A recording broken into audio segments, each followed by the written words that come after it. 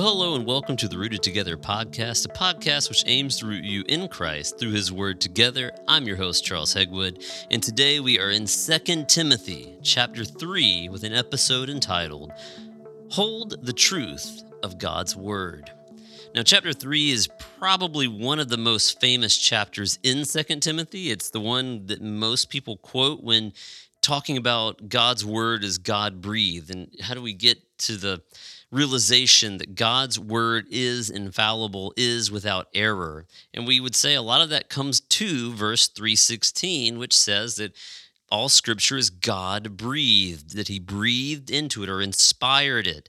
It is his very words, and therefore he has protected his word. And we'll use this verse to argue that, and I think that's fine, because I think that certainly works within the whole context of Scripture. That theme is there, and it's upheld by that verse. And quick note on apologetics, I know some people will say, well, that's circular reasoning, but I only bring that up and that verse up to explain that the Bible sees itself as God's word. Now, that does not mean on the surface that it's without error. I mean, certainly you can say that and be wrong. Now, I don't believe it is, but the reason why it's important that we at least acknowledge that the Bible itself says that it's God's word, both in this place and then in a point in Peter also talks about this, is because if we don't at least acknowledge that the Bible itself sees itself as truth, then we have no right to claim it as such. Now, we have to do the work of looking at difficult passages, and we have to do the work of translation and looking at the manuscripts.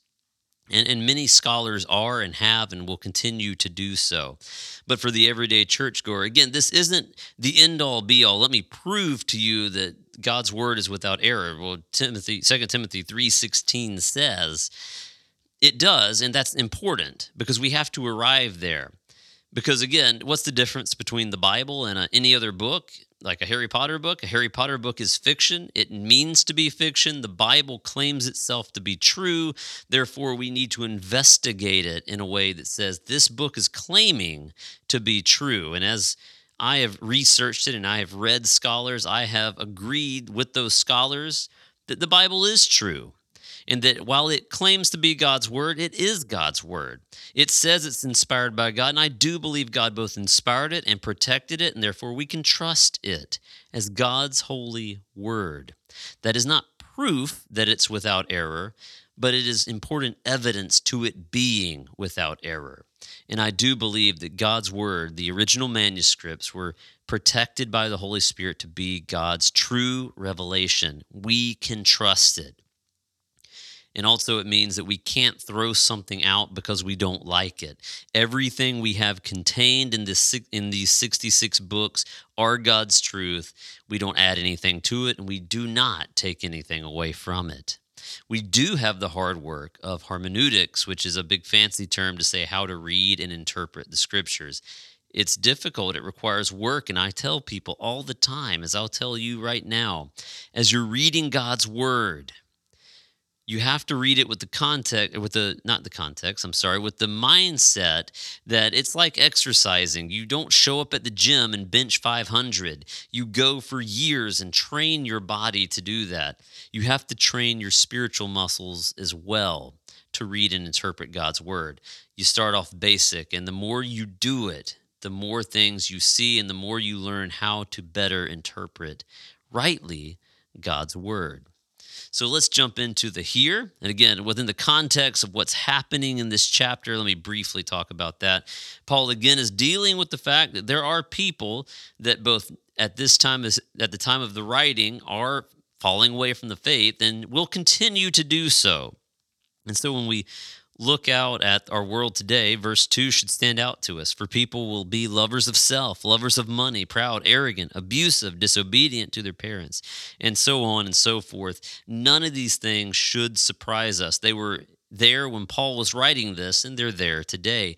People are broken. We are sinful.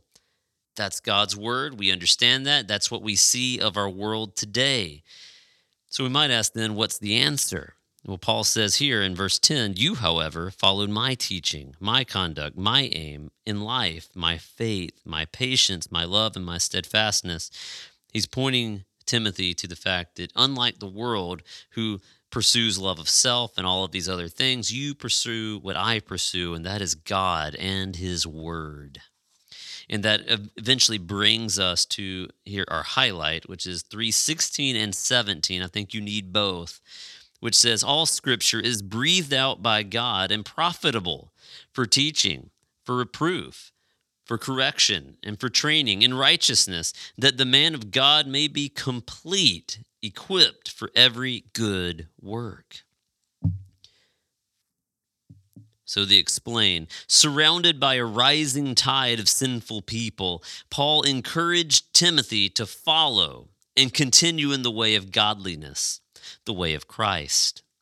Verses 10 and verses 14 are encouragements that lead a Christ-centered life. How so? By knowing the scriptures. They are God-breathed, full of his spirit and presence. Since they are God-breathed, reading and knowing them leads to truth. Scriptures have purpose. They teach, they correct, reproof, and train. Why? So that Timothy and us may be complete, full, and equipped for the good work of godliness, Christ-likeness. That's a very short explanation of these two verses. So much more could be said. And again, notice as I explain that I'm using the context of verse 3. You need it.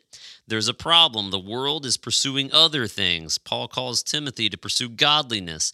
We have to ask the question, what is godliness and how do we follow it? And the answer is you have to know God's word, because God's word is breathed out. It's full of his spirit. And when we read it, we are encountering the holy God through his words. And notice the scriptures have purpose. And I said that and I briefly explained that. But we often read 3:16 and we stop. And I think that's dangerous because they have purpose. The purpose is that the man of God or the woman of God may be complete, which means you won't be complete as a follower of Jesus unless you know God's word.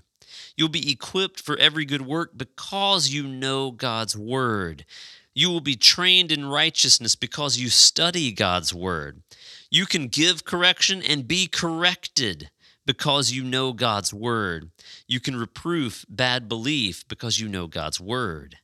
And you can teach because you know God's word. All of these things are important, but what is our application? Or in this case, applications, really quickly. Am I reading God's word and meeting him in it? Or am I simply reading it to check it off? Am I reading it so that I can be able to teach it the next week, but not really encountering God in it? Because if it's God-breathed, I must encounter God in his word. I will allow God's word to teach me how to live, and then I'll do it. Am I reading God's word simply to read it, or am I living it? You have to ask in every sermon, every chapter you read, every sermon you listen to, every lesson you teach, what does it say? What does it mean? How do I live by it? Those are three important questions to ask when you encounter Scripture, when you sit in the pew on Sunday, when you read the Bible on Monday. Those three questions. How do you live by this? Well, am I letting it teach me how to live? Am I aligning my life with Scripture? Or am I trying to align Scripture with my life or my heart? I will let it reproof and correct me, and that's hard. I've read passages that I'm getting ready to preach, and God has just raked me over the coals. And I come into Sunday going, this really is hard for me to preach because God just corrected me of some sin in my life this week as I read this passage, right?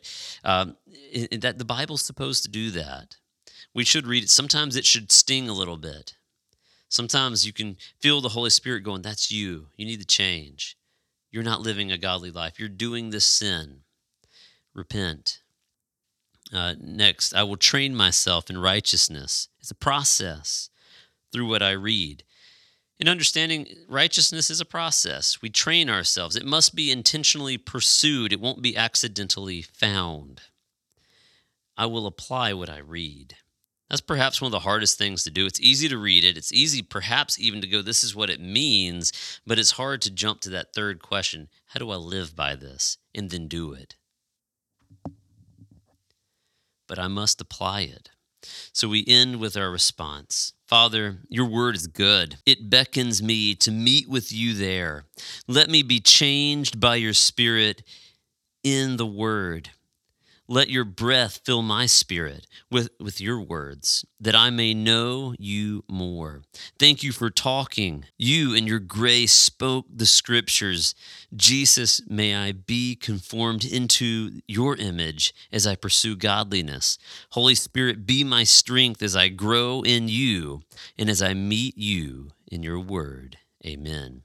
Well, thank you for listening to Rooted Together, and I'd like to thank you for joining me in 2 Timothy chapter 3, and I look forward to joining you in 2 Timothy chapter 4 next time. I'll see you there.